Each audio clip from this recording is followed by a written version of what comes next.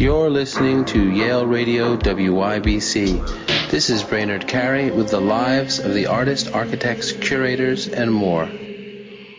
Today on our show, I'm talking with Patricia Lee Stoddard. Patricia, thanks so much for being with me today. Well, thank you for having me.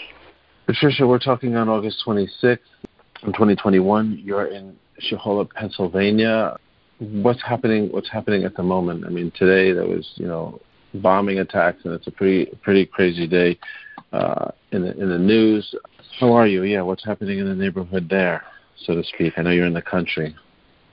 Well, the news today, for one moment I thought, gosh, I've done a lot of documentaries dealing with people in the military, particularly women.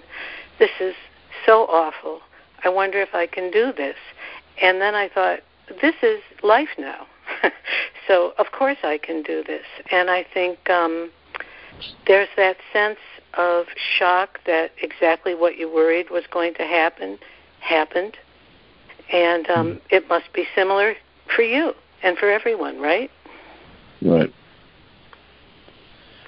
Yeah. And absolutely, it's shocking and upsetting, and on top of an already difficult year and moment, difficult time in history in so many ways. So how will this affect what you're doing right now? We could talk about a current project, or how you think what's happening right now will affect your work. Maybe we should start with that. You said you don't think you can do this, meaning what? That you couldn't make work about that? Or this is so upsetting. Does one still make sense when things don't make sense? But yes, of course I can, and it really relates to one of the projects I'm working on now, as it's a film that's currently in production, not in post yet. Once it gets to post, I'll be the composer on the project, but right now I'm a creative consultant, and the project is called Dog Walk Home, and it's about the families of veterans and how service dogs are engaging with the entire family. And it's really kind of dealing with the secondary trauma of having someone come home who's an emotional mess, who has, post-traumatic stress. So in that project now, the people being profiled in the film are veterans who already had problems and difficulties coming home and returning to themselves, and their families did, and now the pandemic, and now just, war is just so horrible for everyone engaged. And watching the news every night, even before what happened today, it's just a terrible, terrible time for this teeny tiny little 1% of our population who carry the full weight of our different military engagements. So I am hearing from women vets I've known for a long time, from a documentary film I did, Service When Women Come Marching Home, and other people. And it's heartbreaking, as war is. Hello. So that's what relates to right now. And I think about how, your question, how the first, after 9/11, the first project I did after that was I just did music for a documentary film directed by Deborah Schaefer called From the Ashes. And what it was about was how the artists who lived within the shadow of the World Trade Towers, how we were all coping. And we were all coping, thanks to our work. Yeah, it's interesting. There's been, throughout this whole pandemic, I've been interviewing artists, and initially I've heard a variety of things. Initially, many artists said, I'm continuing to do work. Artists are used to doing work alone. I'm doing work. Other artists, especially recently, said, I can't do work during this. It almost doesn't seem right. and that there's something off, that there's just a trauma they're dealing with. And that was happening around 9/11 too, wasn't it? There was artists that were working, that were saved by the work, and other artists feeling like which you alluded to at the beginning, how can you work in a context like this? What can you say? What can you do? What can you be? It seemed like there are two attitudes towards artists, and I did hear more in these interviews of people saying, "I'm working," but I also heard a good amount of I'm having a lot of trouble working and thinking about what that means in this context. Yes, it's a really hard time, and my experience has been that there is a kind of aesthetic distance that comes in between you as an artist and the event.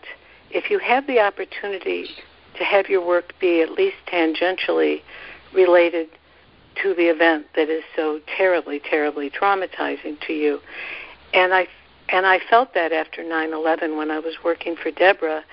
And in the strangest way, I was completely out of touch with my feelings because I was so busy working on music for the film that was about how artists were dealing with 9/11. And yet, on the other hand, the process of making art is so deep and mysterious that I really was dealing with it in a fashion I found helpful and healing. And in the process, certainly of some of the documentary films I've been involved with veterans, I see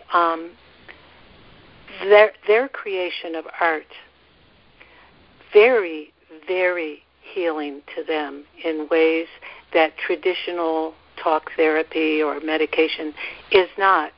The art they're making isn't always great art, whatever that means. I'll leave that up to you. But that's secondary gain if it's good art. It is a kind of mindful place they can be, and it's like the content is like a bullet that goes into their heart, but it doesn't draw any blood, and all this stuff is being done unconsciously, and things that really words can't convey anyway.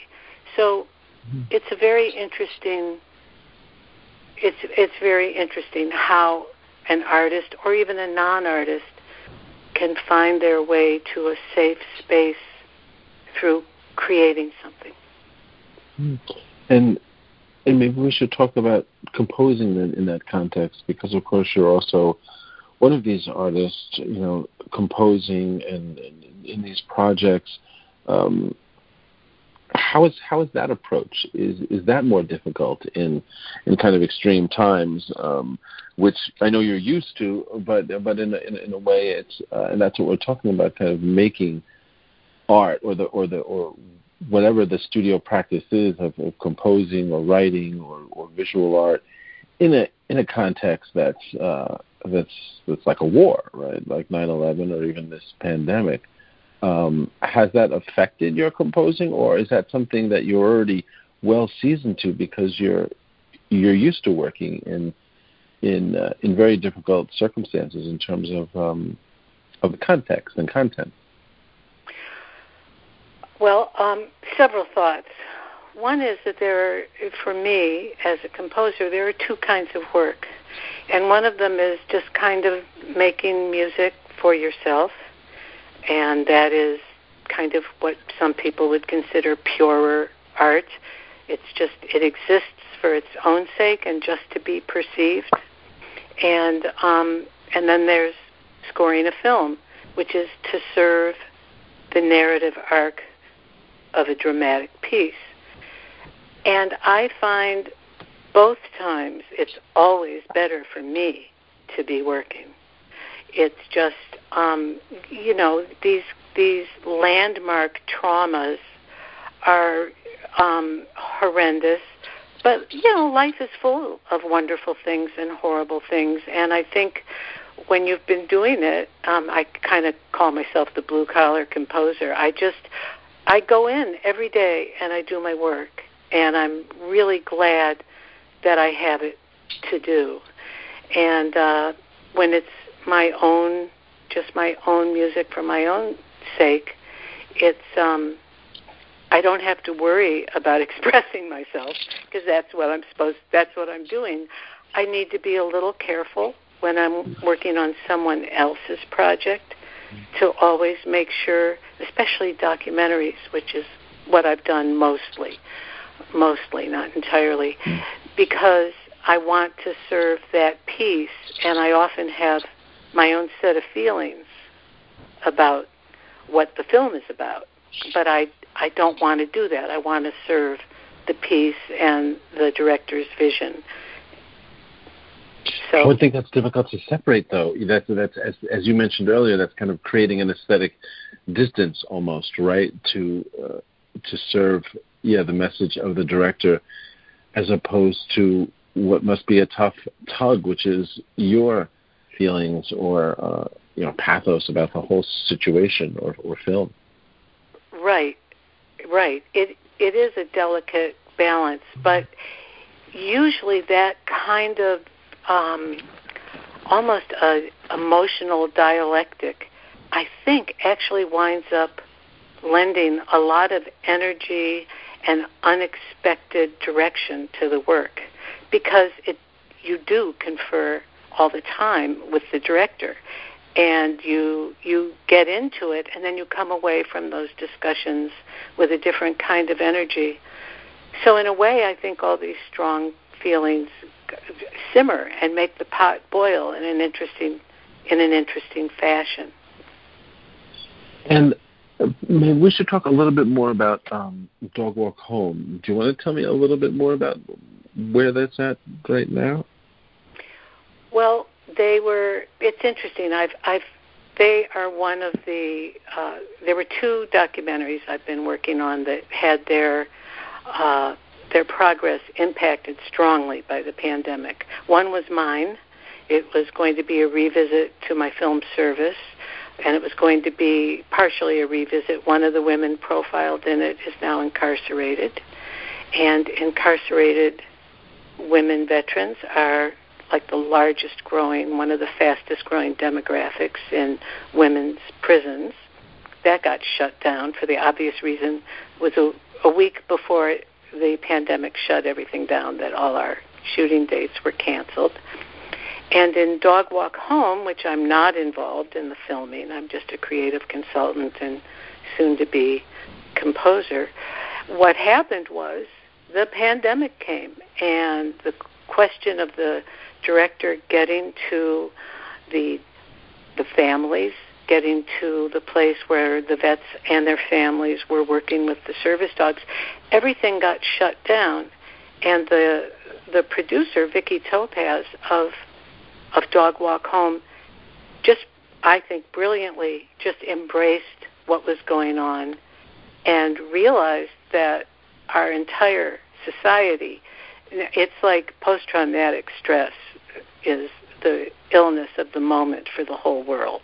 In fact, it's not an illness. It's an appropriate response to what's going on.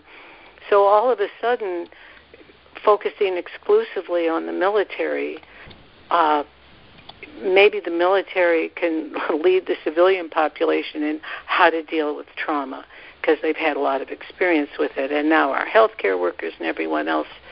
So she embraced that, and she started Zooming with the veteran families, the entire families, the children, everybody, who she's profiling in her film, and it's wonderful material. It's Zoom, so the visual quality is awful, and her film has wonderful, beautiful cinematography, but her decision was to embrace that difference and let it talk about one more level of trauma that doesn't just apply to military, but applies to everybody.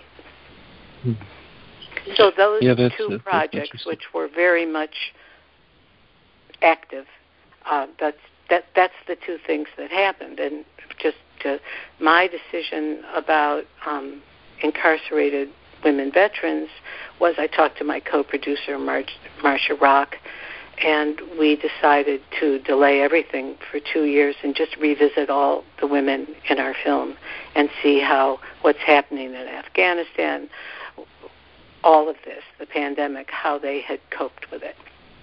So that's how it impacted those two projects. Yeah, that's powerful, and it is a kind of wonderful way to incorporate and reference the pandemic and the trauma of it by using that footage. So the footage of the Zoom interviews will be used, do you think, throughout the film? I think they will, especially if this creative consultant gets to keep presenting my point of view, because I think it's an incredible opportunity to approach the issue of trauma, recognizing how many of our military for so long, forever, Soldier's Heart, back to the Civil War, have been dealing with this, the incredible gift that service dogs offer as one of the many healing venues for these people, but also to embrace something besides just the military, but all of us, because I feel like,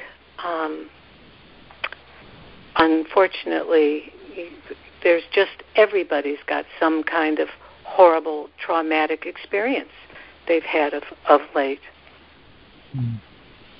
Absolutely, and I suppose that's somewhat of a uniting experience, which I always wonder about. It's as though we've all been through a war together. I mean, if you were in New York City during the time of 9/11, there was a feeling like that. But this is, I don't know if it's comparable, but this is a global situation that we're all in together, and feels like it has the hallmarks of a kind of traumatic wartime kind of deprivation story that's about life and death. Absolutely. I mean, I was right there in New York with you in Lower Manhattan, and there's something about the smell that never went away, right? Everything about it that was it was personal as well as global. And I think these international waves of fallout from the pandemic, and it's interesting what you say about it feeling like a war, because I think healthcare, doctors and nurses and everybody, I think they are so exhausted and enraged also. It's a really complicated time, really complicated time, which I actually know you interviewed Paul Ganega and Elise Tack and Mary Chang, poets and artists who have been working on a project with me for a long time, paging Dr. Faustus. And and that, I just think about that kind of grew out of the bankruptcy of St. Vincent's in New York, and that gets to the kind of global political intellectual part of all this, and that project I think also has to now deal with all of this to remain meaningful. Yeah, it's such a complex time. I mean, there is this whole kind of pandemic trauma we're talking about, but of course also the enormous social upheaval. The last presidency. I mean, it just seems there are so many things happening. Climate change, late capitalism. Paging Dr. Faustus, I'm glad you brought that up. Brings together some of these ideas. Absolutely. And, it's interesting because before 9/11, I was much, much more the composer for hire, just very pure about my music, not having a role in really creating or writing or producing these things. But there's one thing that was true then that's true now, and I'm interested to hear from you if you're hearing this from artists. But every once in a while, I would be in a situation where I would feel how my work had touched someone's life. In fact, a funny time I remember is I was shopping, and I heard about 2 aisles over a child, probably a 2-year-old, in absolute unbearable hysterics. The kind when you force yourself to remind yourself that you love children, and this just happens. And all of a sudden, I heard her mother start to sing a song I had written for Sesame Street to this kid in the middle of a temper tantrum, and the kid started singing, and the temper tantrum was over. That's amazing. That's such a great story. It was incredible. So then, and what was the song? Because I know you've written for Sesame Street. What was the song? Well, it was the Artichoke Song. It was part of their healthy fruits and vegetables. Okay, great. It was like leaf by leaf, take me apart till you reach my tender heart. It was just a goofball song about an artichoke. But I think if I were to look objectively of kind of moments I love about my work as the kind of blue-collar composer, it's those moments. So I came home in this flurry of like, oh, I've made a difference in the world.